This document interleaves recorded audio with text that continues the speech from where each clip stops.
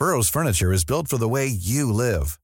From ensuring easy assembly and disassembly to honoring highly requested new colors for their award-winning seating, they always have their customers in mind. Their modular seating is made out of durable materials to last and grow with you. And with Burrow, you always get fast, free shipping. Get up to 60% off during Burrow's Memorial Day sale at burrow.com/ACAST. That's burrow.com/ACAST. burrow.com/ACAST. Everyone knows therapy is great for solving problems, but getting therapy has its own problems too, like finding the right therapist, fitting into their schedule, and of course, the cost. Well, BetterHelp can solve those problems. It's totally online and built around your schedule. It's surprisingly affordable too. Connect with a credentialed therapist by phone, video, or online chat, all from the comfort of your home. Visit BetterHelp.com to learn more and save 10% on your first month. That's BetterHelp, H-E-L-P. Hiring for your small business? If you're not looking for professionals on LinkedIn, you're looking in the wrong place. That's like looking for your car keys in a fish tank. LinkedIn helps you hire professionals you can't find anywhere else, even those who aren't actively searching for a new job but might be open to the perfect role. In a given month, over 70% of LinkedIn users don't even visit other leading job sites. So start looking in the right place. With LinkedIn, you can hire professionals like a professional. Post your free job on linkedin.com/people today.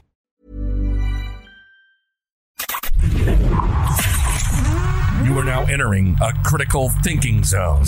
Thinking caps are required beyond this point. From deep behind enemy lines, deep in the heart of the Midwest, it's your host, Andrew Coppins. And it's time for Critical Thinking. Good Thursday to you all. Andrew Coppins, Pat Oney alongside you here on Critical Thinking. It's a deep dive Thursday, and we're going to talk about respect for marriage. That's right, folks. The Respect for Marriage Act. We're going to talk about that and how insane this world has become. More importantly, we're going to dive into and try to steer you away from the hyperbole, the insanity of the rhetoric that has come from the right, that has come from the left. Pat, I've seen people on my Facebook feed who are leftists, who decided to tell us that the America is the greatest country in the world crowd. Because of this?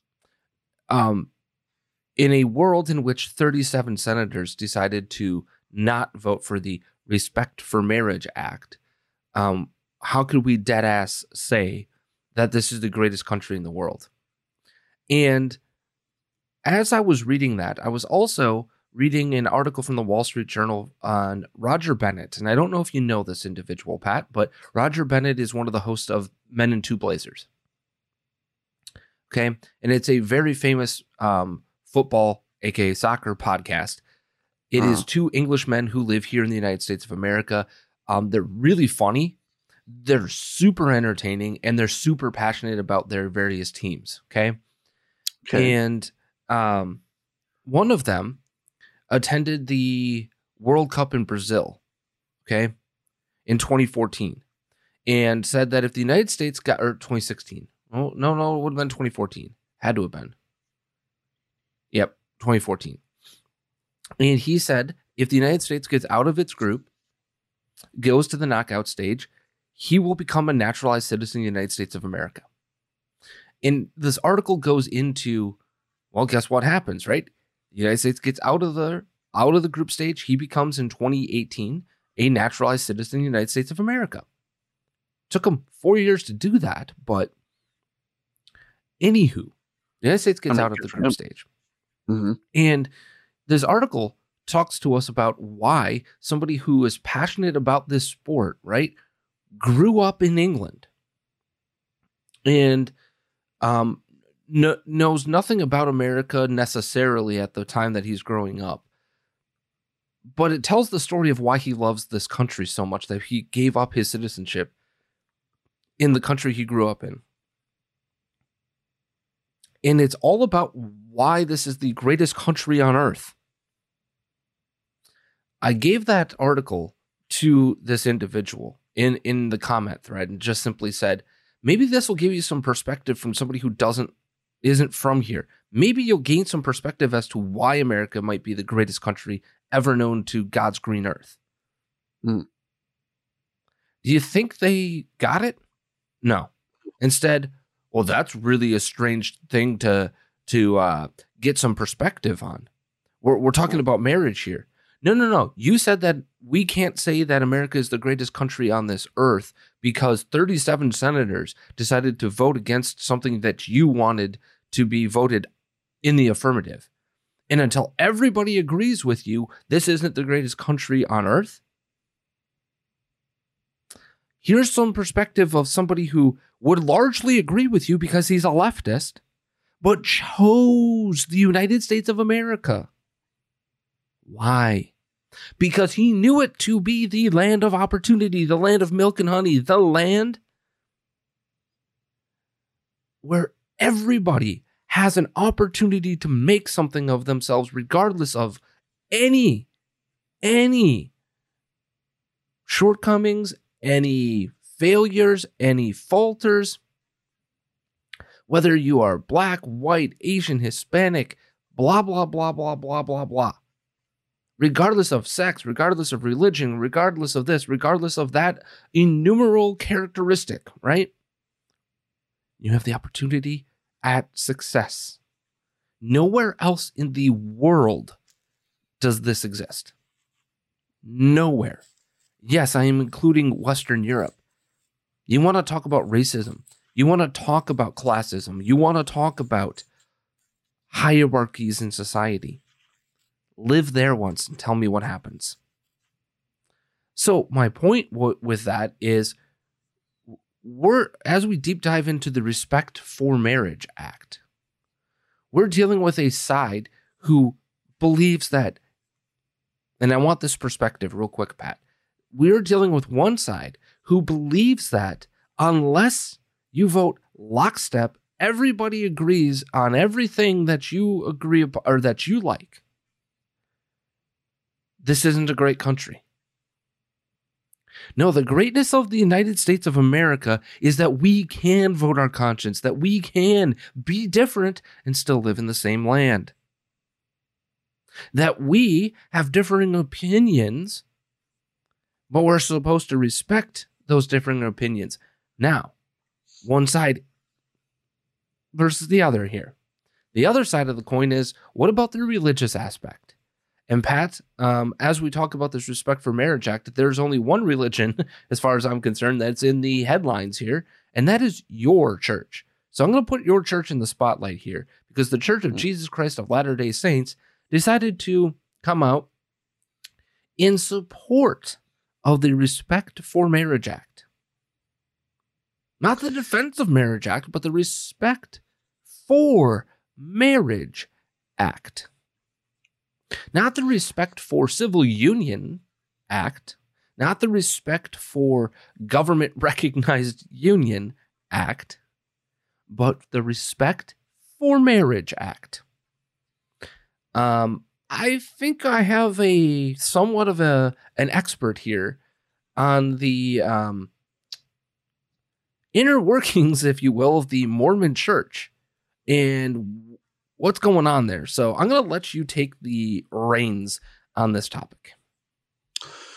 Well, first of all, shout out to our friend Steve Dace, who actually brought this to my attention yesterday via Facebook. Yes. He put up a status of the LDS Church endorsed the Disrespect for Marriage and declare lawfare upon the Church Act yesterday. From marriage's celestial union to Paul is wrong, there is no marriage in heaven to you do you. So, and what does he mean by that? First of all, what is Steve talking about? I'm going to explain that in just a second. Okay. So that drew my attention. Like, okay, well, what's going on? I didn't just take his word for it. I started digging. I'm like, okay, what did the church actually do? What did they actually say? Mm-hmm. And then what is the actual doctrine of the church when it comes to marriage? Mm-hmm. And so what Steve is getting at there is that marriage, family, is a core tenet of the LDS faith. He ain't wrong. A celestial marriage is at part of the core of our faith. Right. Let's start there. What is a celestial marriage? So, a celestial marriage is essentially a temple marriage. Okay. And so we have, I don't know if you've seen this. I believe there's a temple in Chicago. I think. Oh, yeah. Yeah. I was going to say, I'm pretty sure there's one there, but there's temples all over the world. Okay. Within these temples, we perform sacred ordinances that are either for the dead or occasionally for the living. And so like in there, you can actually get married.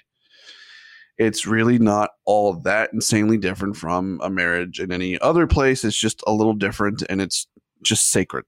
Okay. In that it lasts for eternity here on earth. Right. But also in heaven. It is an eternal marriage. There is no until death do you part. And so that is, I wanted to bring that up because this is a term that doesn't exist in Christianity outside of the Mormon Church. No, it doesn't. At least not that I'm aware of. Yeah. It is a core tenet of the Mormon Church, correct? Yes, it is. I mean, this is about and that's what makes it different. Mm-hmm. Right. This is part of what we call God's plan of salvation or God's plan of happiness, and that families are forever. Mm-hmm. Okay. That you are my children will be my children forever. My wife will be my wife forever. Like it's just that. Okay. Mm-hmm. Now, when you do your vows, Pat, traditional Mormon vows in a wedding, is it till death do you part? No, there is no till death do you part. So I just wanted people to understand what we're talking about in defining our terms as we deep dive into this, because it's important when we talk about a celestial marriage. It's important to understand the differences that exist and why this is important within the Mormon faith, and more importantly, why it's important to talk about this from the perspective of how the hell do you defend the Respect for Marriage Act or endorse this act when you talk about a celestial marriage. Well, if I may, we have something called the Family Proclamation or the Proclamation of the World. I want to read just a paragraph from that. Because what this does, it really defines how we look at family and how we look at marriage. Mm-hmm. So it says, the family is ordained of God. Marriage between man and women is essential to his eternal plan. Children are entitled to birth within the bonds of matrimony and are reared by a father and a mother who honor marital vows with complete fidelity.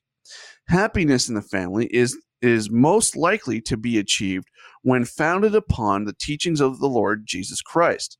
Successful marriages and families are established and maintained on principles of faith, prayer, repentance, forgiveness, respect, love, compassion, work, and wholesome recreational activities. By divine design, fathers are to preside over their families in love and righteousness and are responsible to provide the necessities of life and protection for their families. Mothers are primarily responsible for the nurture of their children. In their sacred responsibilities, fathers and mothers are obligated to help one another as equal partners. Disability, death, and circumstances may necessitate individual adaptation. Extended families should lend support when needed. So it kind of, in the very beginning of that paragraph, it gives you a very clear definition of where we stand on marriage. It's supposed to be between a man and a woman, meant to procreate. You know, the first great commandment that God gave Adam and Eve in the Garden of Eden is, multiply and replenish the earth. Okay? That is still something that is at the core of our faith, is to multiply and replenish the earth. Get married. So, when it comes to this Respect for Marriage Act, the church released this statement yesterday. The doctrine of the Church of Jesus Christ of Latter-day Saints related to marriage between a man and a woman is well known and will remain unchanged. We are grateful and continuing efforts of those who work to ensure the Respect for Marriage Act includes appropriate religious freedom protections while respecting the law and preserving the rights of the LGBTQ brothers and sisters, the church said in a statement. We believe that this approach is the way forward as we work together to preserve the principles and practices of religious freedom. Together with the LGBTQ individuals, much can be accomplished to heal relationships and foster greater understanding. Andrew Coppins, you have your hand raised. Yeah, can you read that first part of that first sentence for me? Oh, yeah. The doctrine of the Church of Jesus Christ of Latter-day Saints related to marriage between a man and a woman is well known and will remain unchanged. The rest of the statement is an absolute abomination to the first part of that statement.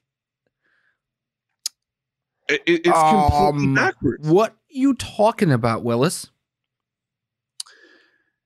So I asked my wife about this yesterday, just to see kind of like, well, they're just saying that. What's a wife, Pat? What's a husband? Yeah. What's a wife? What's a woman at this point? She's like, well, maybe they're just trying to say like, hey, if you want to get married. We're not going to stand in your way. But I'm like, what about religious liberty? Are there any protections for that? And so then I started getting into the bill and other things, which we'll get to here in a few minutes. But This is about compromise. Now, Andrew, just correct me if I'm wrong, is when you compromise is essentially another way of saying give and take, right? Potentially, yes. Mm-hmm. But right, at least in part. Right. The vast majority of the definition would be that you are both coming to meet in the middle, and therefore you are giving something to get something. Mm-hmm, mm-hmm. So my question is this, because this is very contradictory to the definition that I just defined a few minutes ago. Okay. Mm-hmm. This is contradictory because 10 years ago, I mean, the church was big supporters of things like Prop 8 in California, and keeping same-sex marriage, not legal across state lines and things like that. Like they were all for these things. What changed in the last 10 to 15 years? First of all, my next question is what exactly are you getting out of this? What are you compromising on? Or are you just compromising your very principles and values? Because to me, as someone who is LDS, and if there's someone in church leadership that listens to this program that wants to come on and correct me and have a conversation about this, please do. Please do. I would love to understand this. But as someone that is part of this faith, that understands the proclamation of the family, that understands this is where the church has been forever, what changed? And what did you compromise by endorsing this act?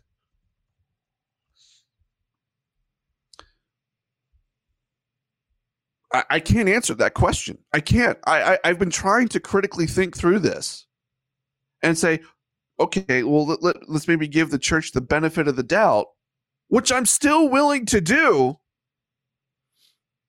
Mm-hmm. But on paper, on its face, this looks very compromising of the church, not compromising on legislation. Now, I'm going to contrast this statement that came out yesterday from the LDS Church with the statement that the United States Conference of Catholic Bishops came out with in July of this year. As chairman of the Committee on Laity, Marriage, Family Life, and Youth for the U.S. Conference of Catholic Bishops, I am writing on the committee's behalf to express our concerns about H.R. 8404, the Respect for Marriage Act. I urge you to oppose this bill should it be considered for a vote in the Senate. It is not lost on us that the bill comes in an apparent response to the recent U.S. Supreme Court decision in Dobbs versus Jackson Women's Health Organization, which returned to the people the right to protect preborn children and their mothers from abortion. It is unfortunate that Congress has not responded with a meaningful effort to help women in need with unexpected or difficult pregnancies. Rather, it is advancing an unnecessary bill to create a statutory right to same-sex civil marriage, which some claim is threatened by Dobbs, even though the Supreme Court's majority was explicit in its Dobbs holding that the decision had no bearing on the issue. There is also a question as to whether H.R. 8404 would grant federal recognition to civil marriages of more than two people performed in any state that would allow for them. People who experience same-sex attraction should be treated with the same respect and compassion as anyone on account for their human dignity and never be subject to unjust discrimination. It was never discrimination, however, to simply maintain that an inherent aspect of the definition of marriage itself is the complementary between the two sexes. Marriage as a lifelong exclusive union of one man and one woman and open to new life is not just a religious ideal. It is, on the whole, what is best for society in a concrete sense, especially for children. The health and socioeconomic benefits of stable family life with a mother and a father are well established, as are the positive outcomes for children raised in such a home. This corresponds with Pope Francis's recognizing children's right to a mother and a father, echoing this and responding to the Supreme Court's Obergefell versus Hodges decision in 2015. The USCCB president at the time, Archbishop Joseph Kurtz, observed, quote, "The law has a duty to support every child's basic right to be raised, where possible, by his or her married mother and father in a stable home. Same-sex civil marriage Same-sex civil marriage has further diminished the fulfillment of that right, both directly and indirectly, as it further disassociates marriage and sexual actions from the responsibilities of childbearing. This, in turn, reinforces existing negative phenomena in our society that have already done so much damage, such as fatherlessness. Advocates for marriage redefinition claimed that it was a matter of live and let live. Yet governments continue to use marriage redefinition laws to threaten the conscience and religious freedom of individuals such as wedding vendors and entities such as foster care and other social service providers who seek to serve their communities without being punished for their long-standing and well-founded beliefs. This bill will lend weight to those efforts and further marginalize millions of quote-unquote reasonable and sincere people. The quote-unquote Respect for Marriage Act would do the opposite of what its name implies, codifying a demand for states and the federal government to honor whatever may be deemed marriage by any other state. The concern that the bill could require federal recognition of marriages of more than two persons is not far-fetched, as at least 3 cities in Massachusetts have already legally enshrined so-called polyamorous domestic partnerships. By making federal recognition of such relationships automatic upon their recognition by any state, the bill would create a massive incentive for radical activists to concentrate their efforts in a single state, further lending plausibility to this potentially disastrous scenario. For all of these reasons, I must urge you to vote no on this measure. Thank you for the opportunity to articulate our concerns in light of the teachings of the Catholic Church and the considerations for the common good. I pray for you as we all work together towards a more just society where families are well supported and empowered to welcome all children." Now, I'm going to back up just a little bit here because you notice that they talked about how in the Dobbs decision, the disappointing fact of this is that the government hasn't bothered to support those who are already taking the steps and efforts to support those mothers who are underprivileged, if you will, right? Which you'd think they would have, but they didn't. Now, this is getting misconstrued in two ways. Number one, the Catholic Church isn't saying that the government must provide money. That's not what they're saying. Because Catholic charities and other charities, other Christian charities are going out of their way to create foster homes, to create places of responsibility and job training, all sorts of different things. They're providing these things out of Catholic charity. They're not asking for a dime from the federal government for this. They are asking the federal government basically to get the hell out of their way. Right? That's what they're asking for and hoping for in the wake of the Dobbs decision. Instead, they go down this route. But I give you this statement from the United States Conference on Catholic Bishops to contrast that to the statement that just came out. Now, you might say, well, that was July. There's been an amendment, right? Well, first of all, I want to read the text, Pat. Before I go into this, though, Pat, do you have anything else to say as we look at our two faiths in their literally diametrically opposed statements on this bill? No, I'm gonna save this statement for the end. But I do believe that, just to reiterate this, if this is about compromise, what are we compromising? Are we compromising ourselves, or are we compromising on something here? What are we getting out of this? That's my question. And I'm going to get into the potential answer to that question in just a moment, okay? So here's the actual bill, okay? There are 5 sections to the bill. This was received in the Senate July 20th, read a second time on July 21st of this year, okay? It just was voted on right now after the election. Now, it says here, an act to repeal the Defense of Marriage Act and ensure respect for state regulation of marriage and for other purposes. Be it enacted by the Senate and the House of Representatives of the United States of America in Congress assembled. Section 1, short title. This act may be cited as the Respect for Marriage Act. Okay. Section 2, repeal a section added to Title 28 United States Code by Section 2 of the Defense of Marriage Act. Section 1738C of the Title 28 United States Code is repealed. Basically, it is saying that they're repealing the definition of marriage as man and women. Okay. The Defense of Marriage Act is now gone, basically.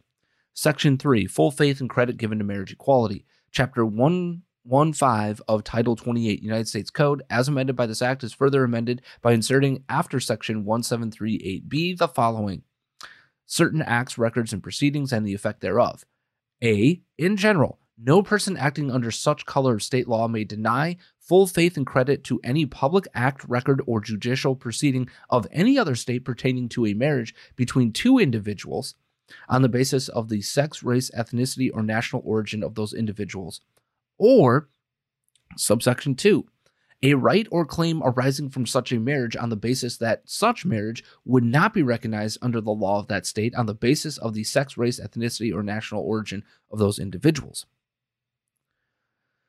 Now, there's a subsection B on here, enforcement by the Attorney General. The Attorney General may bring a civil action in the appropriate United States District Court against any person who violates subsection A for declaratory and injunctive relief. Now, notice how they didn't say that this was a thing that they were going to go after the state for not recognizing. They're going to go after the individual here, okay? Keep that in mind. May bring a civil action in the appropriate United States District Courts against any person. This isn't an entity. This is a person, okay? Subsection B or C, private right of action. Any person who is harmed by the violation of subsection A may bring a civil action in the appropriate United States District Court against that person who violated such subsection for declaratory and injunctive relief. And D, state defined. In this section, the term state has the meaning given such term under section 7 of Title 1. Basically, it's just the definition of the state of Wisconsin or the state of Illinois, blah, blah, blah, blah, blah. Section 4 is marriage recognition. Section 7 of Title 1 United States Code is amended to read as follows: marriage. For the purposes of any federal law, rule, or regulation in which marital status is a factor, an individual shall be considered married if that individual's marriage is valid in the state where the marriage was entered into, or, in the case of a marriage entered into outside any state, if the marriage is valid in the place where entered into, and the marriage could have been entered into in a state.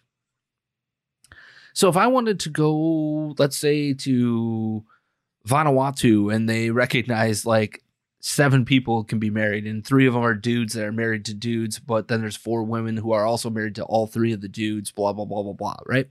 Just using that as an example, right? Mm-hmm. Mm. If that marriage would be valid and a state allows for polygamy, there you go. But that violates the other part of this, right? Because it says here, full faith and credit to any public act, record, or judicial proceeding of any other state pertaining to a marriage between 2 individuals. What? So these are contradictory terms in the act, Pat. But we continue because there's a subsection B in here. In this section, the term state means a state, the District of Columbia, the Commonwealth of Puerto Rico, or any other territory or possession of the United States. And C, for purposes of subsection A in determining whether a marriage is valid in a state or the place where it entered into, if outside of any state, only the law of the jurisdiction applicable at the time the marriage was entered into may be considered. So if, like, for instance, Massachusetts decides tomorrow that polygamy is golden for them, right? And you've already been in a polygamous marriage, right? Mm-hmm. No, that doesn't work. You don't get grandfathered in. And then there's severability on Section 5. If any provision of this act or any amendment made by this act or the application of such provision to any person, entity, government, or circumstance is held to be unconstitutional, the remainder of this act or any amendment made thereby or the application of such provision to all other persons, entities, governments, or circumstances shall not be affected thereby. Passed to the House of Representatives on July 19th, 2022.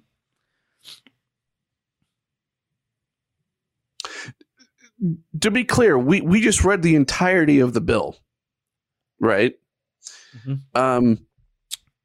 I'm just curious, and I'm being partly facetious here. How many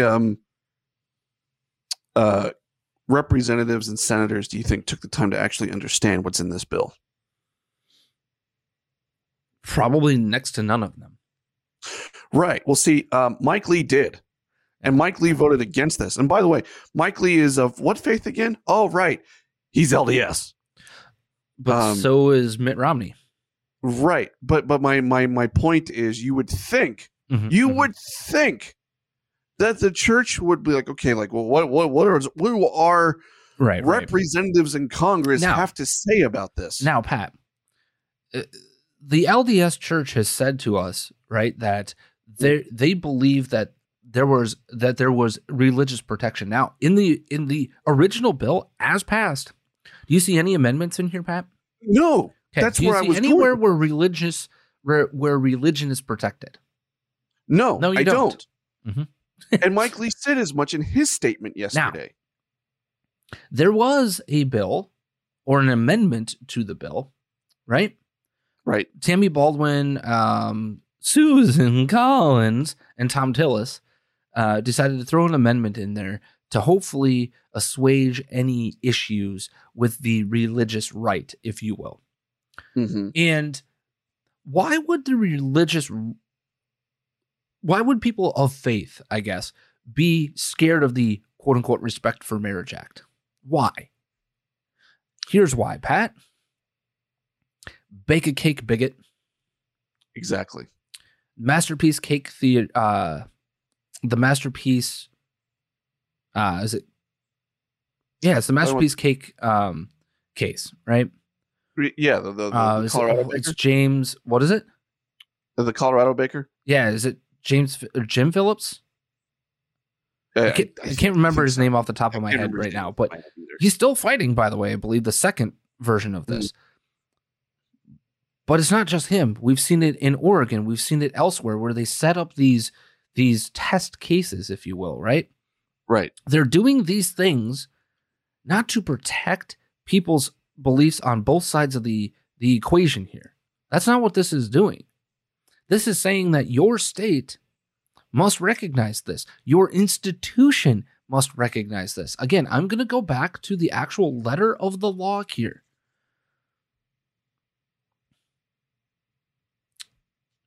In full faith and credit to any public act, record, or judicial proceeding of any other state pertaining to the marriage on the basis of sex, race, ethnicity, or national origin of those individuals, or a right or claim arising from such a marriage, right? The Attorney General may bring a civil action in the appropriate United States District Court against any person who violates that subsection A. No person acting under color of state law may deny. Now, I ask you this, Pat. Does that priest, does your pastor, right? Or elder, or I don't know the actual terminology. Is it pastor? I mean, you could essentially call him. I mean, I refer to him as a bishop. Okay, so a bishop. So anybody who would be, they have to hold what? Not just a license from within the church, right? Like if you're a priest, right, you hold priestly responsibilities, and amongst them, I would argue probably the second or third most important amongst them is the marriage, the ability to perform a marriage. Well, what else do you have to have? A license from the state. Right. Okay. So, for those who say, well, this is just talking about the state, you are correct. They are talking about the state. Okay, so then let's sever the two, right? If I want to get married inside the church, right? Right. If I want to do those things, if I want to recognize this marriage is this way, right? What business does the federal government, the local government, the state government have in whom is marrying us? What business do they have? I got a question for you. The answer is none. None. Give me a good reason. Give me a reason. This is to say, and to be very clear on this too. To your point, you know, I'm not against someone who is of same-sex orientation getting married. I want to get into that in a different part of this. Okay, Pat. Okay. Because I don't. That's not what I'm talking about here, and that's not what is important here. What is important here is people understand what is actually in this bill. The bill says any public act, record, or judicial proceeding. What is a public act? Your marriage. That's a public act. How? You sign a piece of paper. You have to go before the registrar or the clerk of the court, right? And get a marriage license, right? To which my question is, why?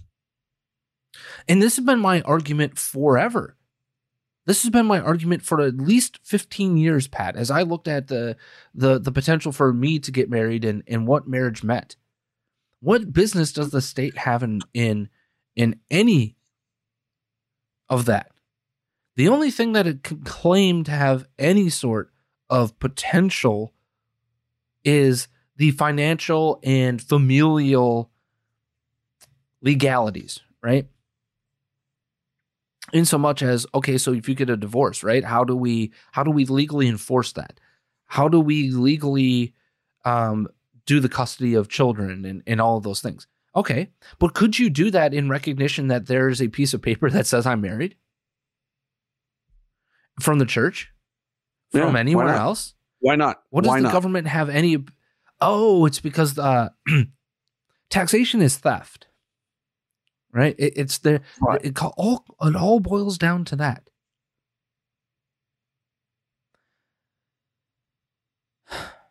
So when I look at this, we can talk about the definition of marriage in a separate category here. Let's talk about this bill. So in this bill, right, full faith and credit to any public act, record, or judicial proceeding of any other state pertaining to a marriage between two individuals on the basis of the sex, race, ethnicity, or national origin of those individuals.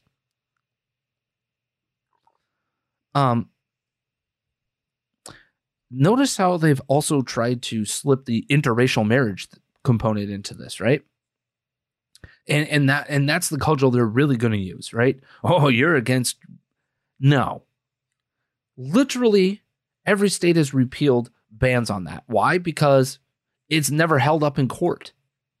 And more importantly, so you're doubling down on something that's already against the law. You can't discriminate based upon somebody's race to get married. That's not a thing. Right. And to the point of the U.S. CCB here, Pat, what is to stop somebody from just taking like a state like Vermont, right? Based off of this law, a state like Vermont or Oregon or Washington or California that is wholly run by the far, far, far left. What is to stop them from forcing everybody else to have to recognize whatever the hell they decide? So I brought this up on Twitter yesterday, right? This is a great example for me. If I were to be of the far left, what is one of the areas in which the far left has gone the farthest on? Like farthest depths of the left? Mm. You can't call somebody a pedophile anymore, right? They're just a minor attracted person. Right. Love is love, right? Marriage is marriage. What if I'm 59 and I'm attracted to 12-year-old girls, right? Right. Somebody, one of my friends, Yesh, anyway, on Twitter yesterday, I put that out. What's to stop that from happening? If a state recognizes that, there's nothing that says here a marriage between two consenting adults. It says two individuals. There's nothing that says two consenting adults. Now, mind you, we have always said that there is a limit, right? States limit when you can consent for yourself to a marriage. But let's say you're 59 and that person is 12 and your parents consent to that marriage. Because your parents happen to have one person who's is a map, quote unquote. The state of Vermont, the state of California, the state of Washington, the state of Oregon, right?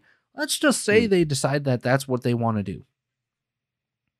This says by full force of the government, you in Utah, you in Illinois, you in Wisconsin, you in Alabama, you in Timbuktu, Texas, must recognize it. What's to stop them from doing that going forward? Well, that's we're just talking about consenting adults. Are we? Are we? We were just talking about the definition of marriage for being between a man and a woman for procreation, and marriage and civil unions being different.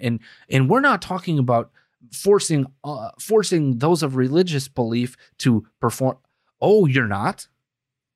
You've tried it over the last 10 years. You've tried it in court, and the court has luckily struck it down every single time so far.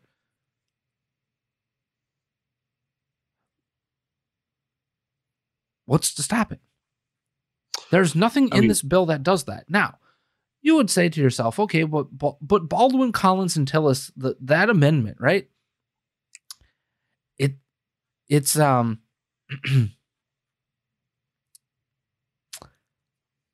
it'll fix the religious issues that exist with this original bill. Oh yes, because you can trust Susan Collins and Tom Tillis and I can't remember her name, Baldwin. So as I look at the bill, right, I've given a few ideas to you of what I believe is wrong with this bill. But I also look at it from this perspective. There are probably about 4, if not 5 things that I have a problem with that probably needed to be dealt with. Number one, it creates a private right of action, right? A private right of action that supercharges attacks on people and organizations that still believe in natural marriage. Think about the Masterpiece Cake case. Right. They did it once. They got smacked the hell down for discrimination and harassment, by the way, and then redid it again with a gender reveal cake. He is now fighting that. It tacitly vilifies millions of Americans who still believe in natural marriage by labeling that belief as sex discrimination. Tantamount to racism, right? That's the point of what they're doing here. It will subject business owners to even more costly litigation, and it threatens the tax-exempt status of faith-based nonprofits. And this has been the biggest go-to of the left. They have gone hard after Catholic Charities, after the Little Sisters of the Poor case, right? Yep.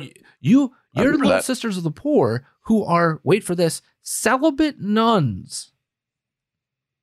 Again, celibate nuns have to pay for abortifacients. How does that make any sense? And we could go down the road of healthcare in this country and how people's health insurance is put together is absolutely insane.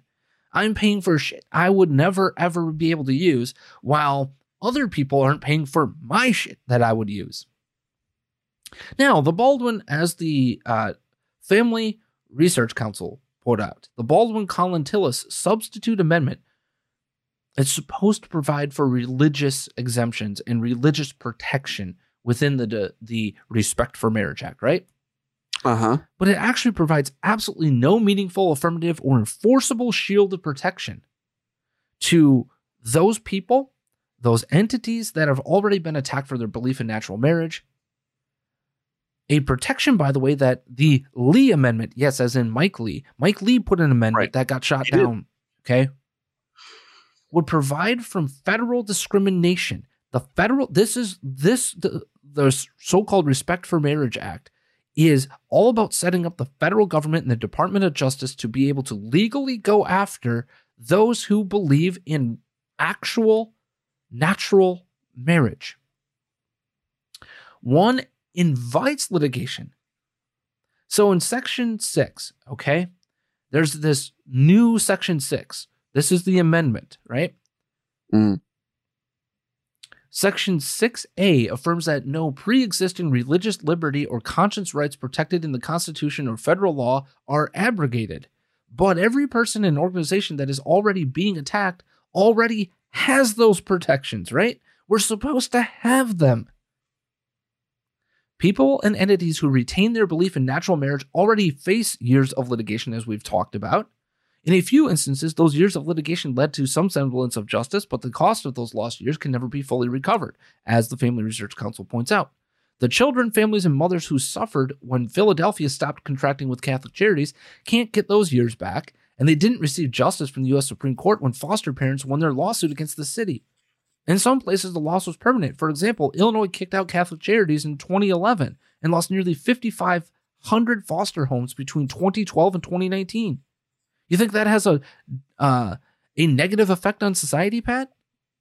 Hell yeah, it does. Yeah, it does. Furthermore, stating that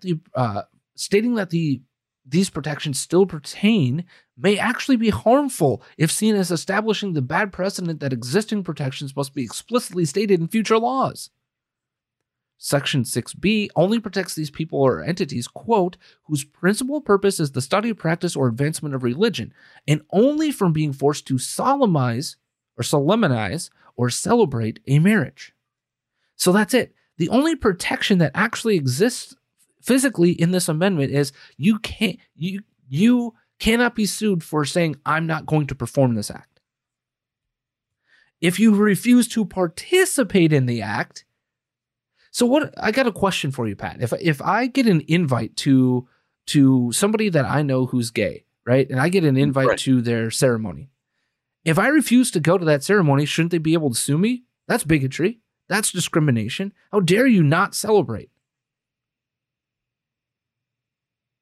They could, by the way, this Respect for Marriage Act notes, what is to stop them? They have the basis for that. Celebrate me now, you bigot, right? The First Amendment, as Family Research Council points out, arguably already provides that protection. The situations in which people and entities are being attacked are significantly broader than clergy and religious institutions in the context of performing marriage rites.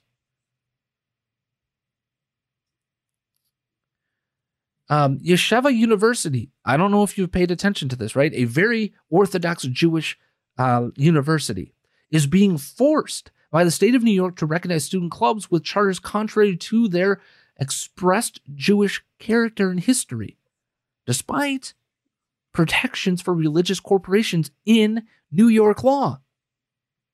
So even when we have those things codified in state law, they're still being required. It does not protect adoption and foster agencies, and that's where they're really going here. Because adopt me now, you bigot, right? Even those who do, by the way, or should fall within the very narrow protections of Section 6B could still be sued and have to prove themselves, right? Proven guilty before innocent. That's what's happening here. You're going to have to prove yourself innocent. Now, you can talk about civil versus criminal. Yeah, in a civil lawsuit, by the way, you still have to prove that you have a standing, that you have a case to be brought against somebody else. You are supposed to have the burden of proof, not the other way around. Not the defendant has the burden of proof to prove that they didn't do what you claim they did. No, you have to prove that they did something to you. Section 7A of this amendment, by the way, is being touted as providing protections against loss of that tax-exempt status, loss of eligibility for federal contracts, etc. But it is a mess and poorly crafted, because rather than granting protections, the phrase "not arising from a marriage" raises questions that invite litigation. Section 7 falls woefully short of the needed protections. It applies only to federal tax and other government treatment and has no affirmative enforcement. For example, although the section may be intended as a protection against the removal of federal tax-exempt status from faith-based nonprofits, it could actually be interpreted to mean that the bill does not change or otherwise strengthen a defense that arises out of beliefs in natural marriage. It ignores the fact that most adverse government action is currently taken at the state and local level, which will be supercharged by the bill's creation of a private right of action. Now, this is a great example of this. They go on to talk about the Catholic Social Services in Philadelphia. St. Vincent Catholic Charities, a religious adoption agency in Michigan, targeted for a lawsuit by a lesbian couple who passed by several other agencies, by the way, didn't go to the ones that have no religious viewpoints, right? They target these, right?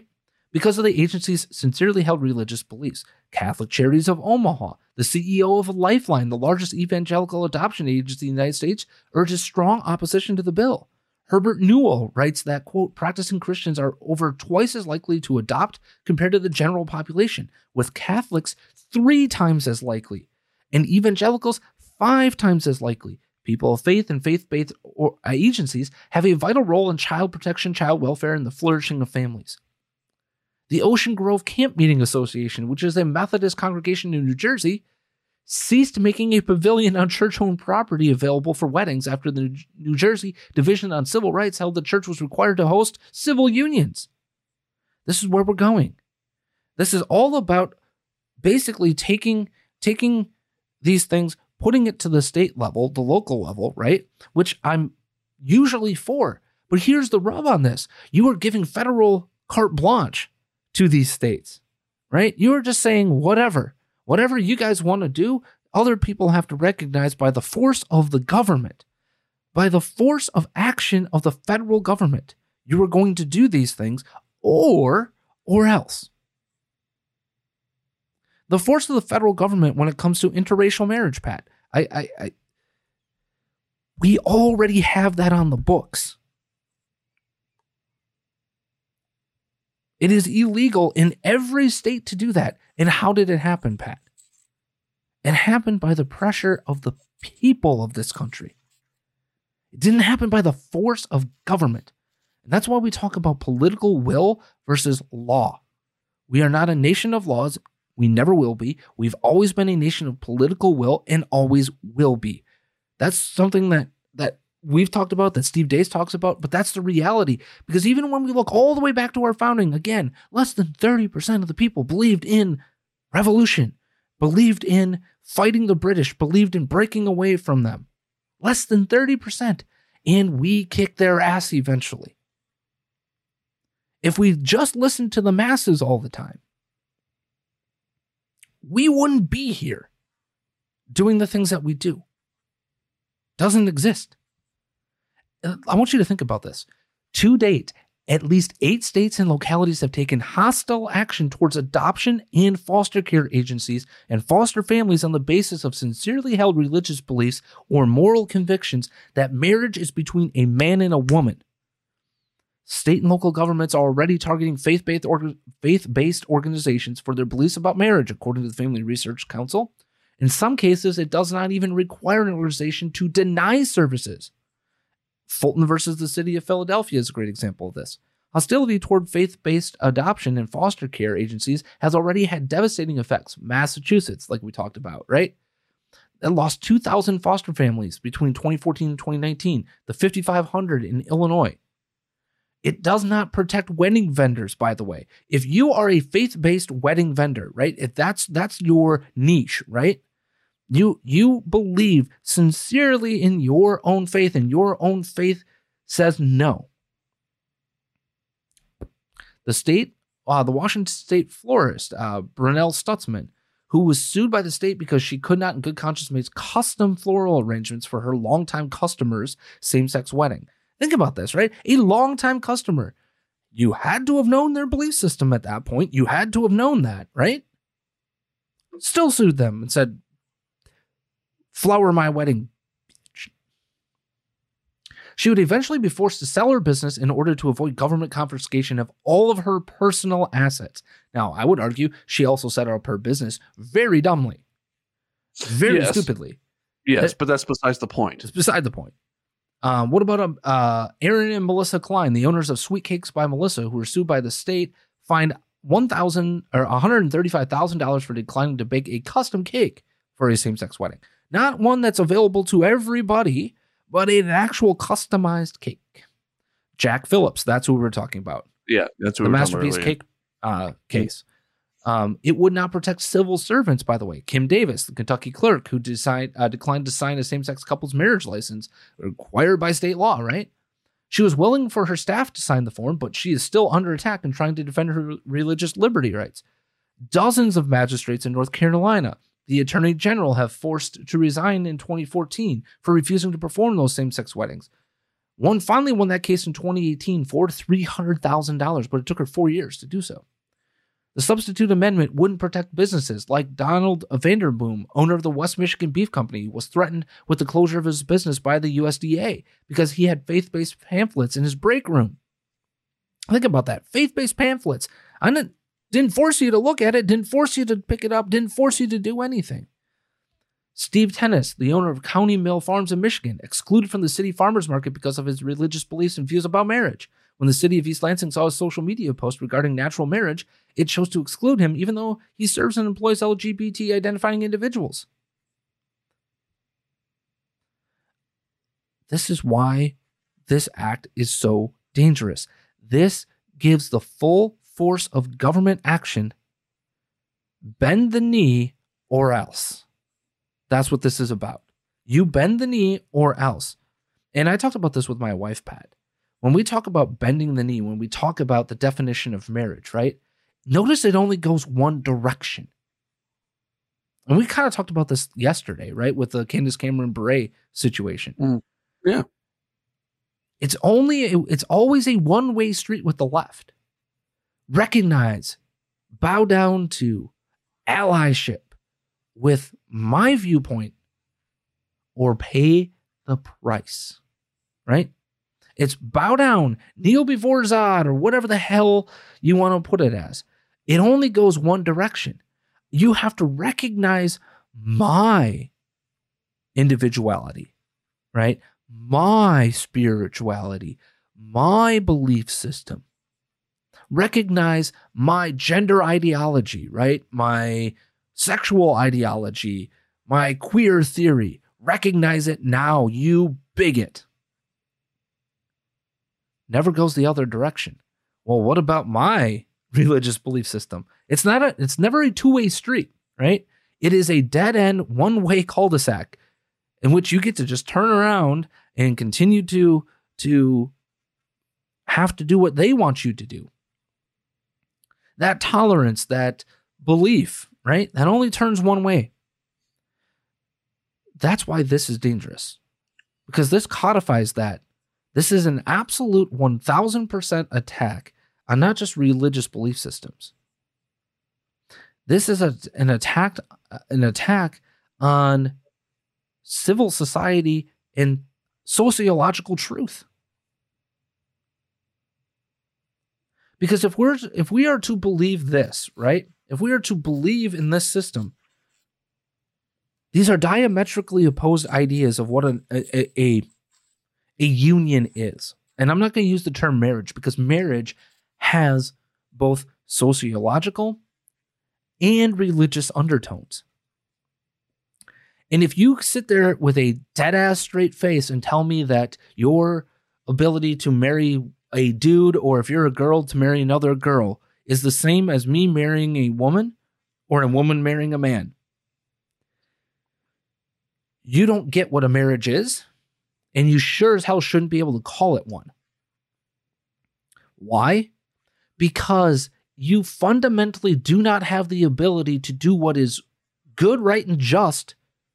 Now, not every marriage can produce a child. Not every marriage. But the ability to actually attempt at procreation exists. Well, I could still get pregnant if I'm a woman. Yeah, but not within that union that you have, right? Right. You not within the confines of that. And what is best served by society, right? This isn't just a matter of religion. This is a matter of human existence. The ability to attempt at actual procreation. You just deciding to go to some sperm bank and implant an egg is not the same as a natural marriage. It ain't. No. It ain't the same as a natural birth. Doesn't mean that there are people who shouldn't go through or people who are in positions that have issues naturally. Now, my church says that IVF is wrong. Other churches don't. But that's because the Catholic Church looks at natural marriage as natural marriage. And part of natural marriage is natural procreation. And if you can't have kids, that's okay. You can still adopt. You can still do other things. But trying to enforce or force artificial means of that pregnancy is wrong in the eyes of the church. Now, there are many millions of Catholics who do that all the time, and they don't just necessarily agree with that teaching of the church. But that's not to suggest that I would sit here and say, but Pat, you are an absolute abomination to God if you dared to try something that wasn't natural because there might be issues, right? If those even existed. I'm not going to pretend to know one way or the other. But I'm using this as the example, right? I'm not going to sit here and do that. I'm not going to, no. My church happens to believe that the natural way is the natural way. And if God is not going to allow you to have children inside that marriage, there are other ways to fulfill that. Through adoption, through foster care, through all sorts of different ways. It's just, I can't stand the fact that it's always a one-way street. And for us, it's, well, we have to be opening and loving and blah, blah, blah, blah, blah, blah, blah, blah, blah. We have to accommodate. We are the ones that compromise all the time. Where is their compromise? To your point, Pat, I've just gone through the amendment here. And the amendment is 2 sections, sections 6 and 7. Where's the compromise? Where are they? Yeah. The compromise should be this. Okay, we're going to allow for states and local governments to be able to do this, but you leave us alone. It's that simple. It is literally that simple. And so that it brings me back to going full circle now. When the LDS Church endorsed this yesterday, what are you getting out of it? Or are you just compromising your own principles and values? Absolutely. Now, Pat, we've gone an hour on this subject alone. Do you want to play a little bit of the Be or Not the Be before we end the game? Before we end the show, I should say. Oh, yes. I think I need it. All right. So today on the Be or Not the Be, the headline is Chuck Schumer says Americans are not having enough babies. So we need to give amnesty to 11 million illegal immigrants to make up the difference. Chuck Schumer says Americans are not having enough babies, so we need to give amnesty to 11 million illegal immigrants to make up the difference. Is this the be or not the be? While you're thinking about that, folks, please visit our fine sponsors at coffeebrandcoffee.com. Look, we've talked about this in the past, right? We've talked about the idea and the concept of we need to support businesses that don't insult us. And guess what? Not every business has to believe in everything that we believe in. Not every business has to be libertarian or conservative for us to do business with them. That's not the case at all. How about we just do businesses, hear me out on this, Pat, that, make really good products and don't give a rip about your politics or their politics. What a novel concept.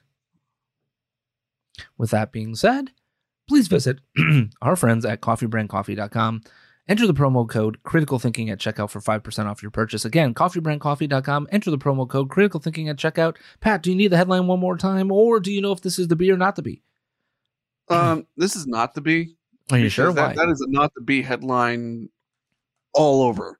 Yeah, you are correct. It is a not the be headline. That's right. Chuck Schumer believes, you know what? Illegal immigration. We have, quote, we have a population that is not reproducing on its own with the same level that it used to.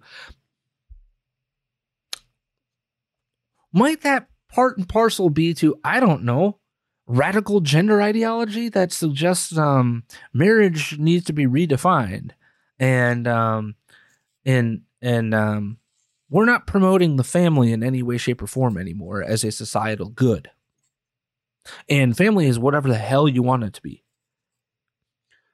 No. It certainly looks that way. Now you can treat people like they're family, right? All you want. I have friends that I've known for 32 years. I consider them part and parcel to my family, as close to me as whatever, but they're not actual family, right? Right. They have their own family. We have a population, quote, that is not reproducing on its own with the same level that it used to. The only way we're going to have a great future is if we welcome immigrants, get a path to citizenship for all 11 illegal immigrants. I mean, he could just go ahead and suggest that people, get married, start having more babies, stop having abortions, standard stuff humans have been doing for thousands of years. Seems like that may make more sense from a national interest perspective. In whether you have the religious belief system that suggests men and women, right?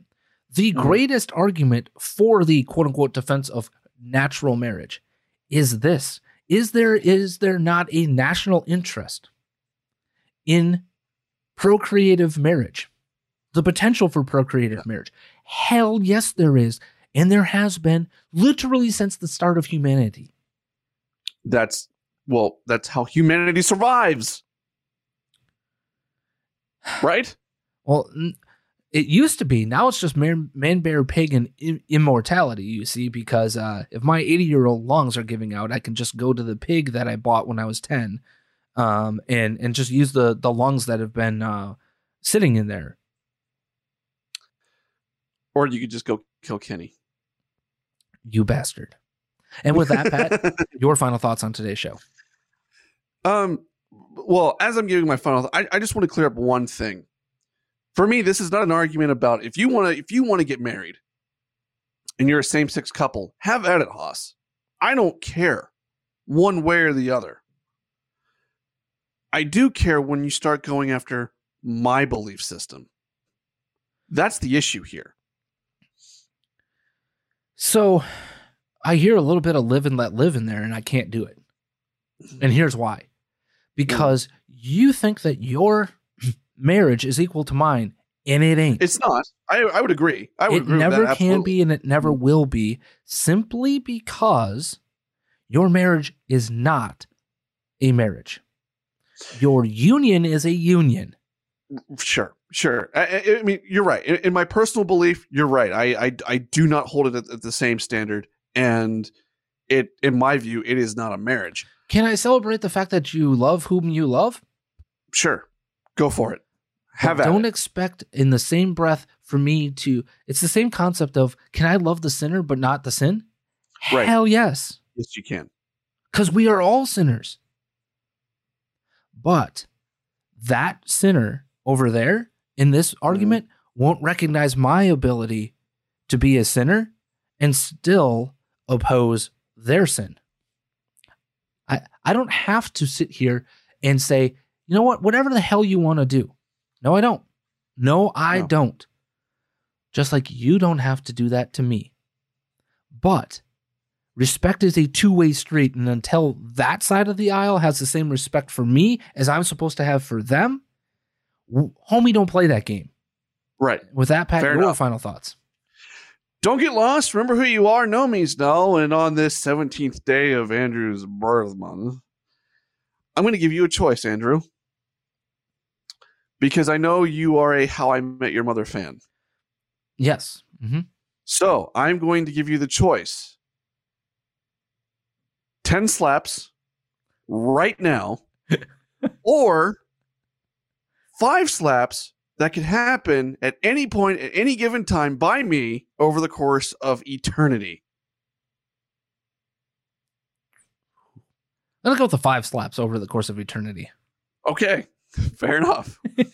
Please be safe, be smart, be kind. Make sure you eat all your meals today. And as always, Matthew 5:47.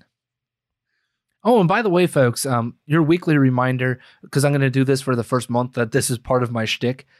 This has to deal with a Comcast representative who we've been on the phone with like 2 weeks ago now for over an hour. Our third different Comcast rep, 11 o'clock at night, dealing with an issue that snowballed for the next 3 days, by the way, but decided to make small talk with us as the reboot of the system was happening for the 5th time that night, and decided to ask us if we had eaten all of our meals that day. What? In the pantheon, in the cadre, in the Rolodex of small talk terms and questions that you could ask as a customer service rep, where in the hell does that exist in the manual? My God, holy crap. And thank you for giving me that piece of comedy gold. I seriously cannot stop laughing at that, and it is 2 weeks later. Did you eat all your meals today? And with that, have yourselves a great rest of your day. Matthew 5:47.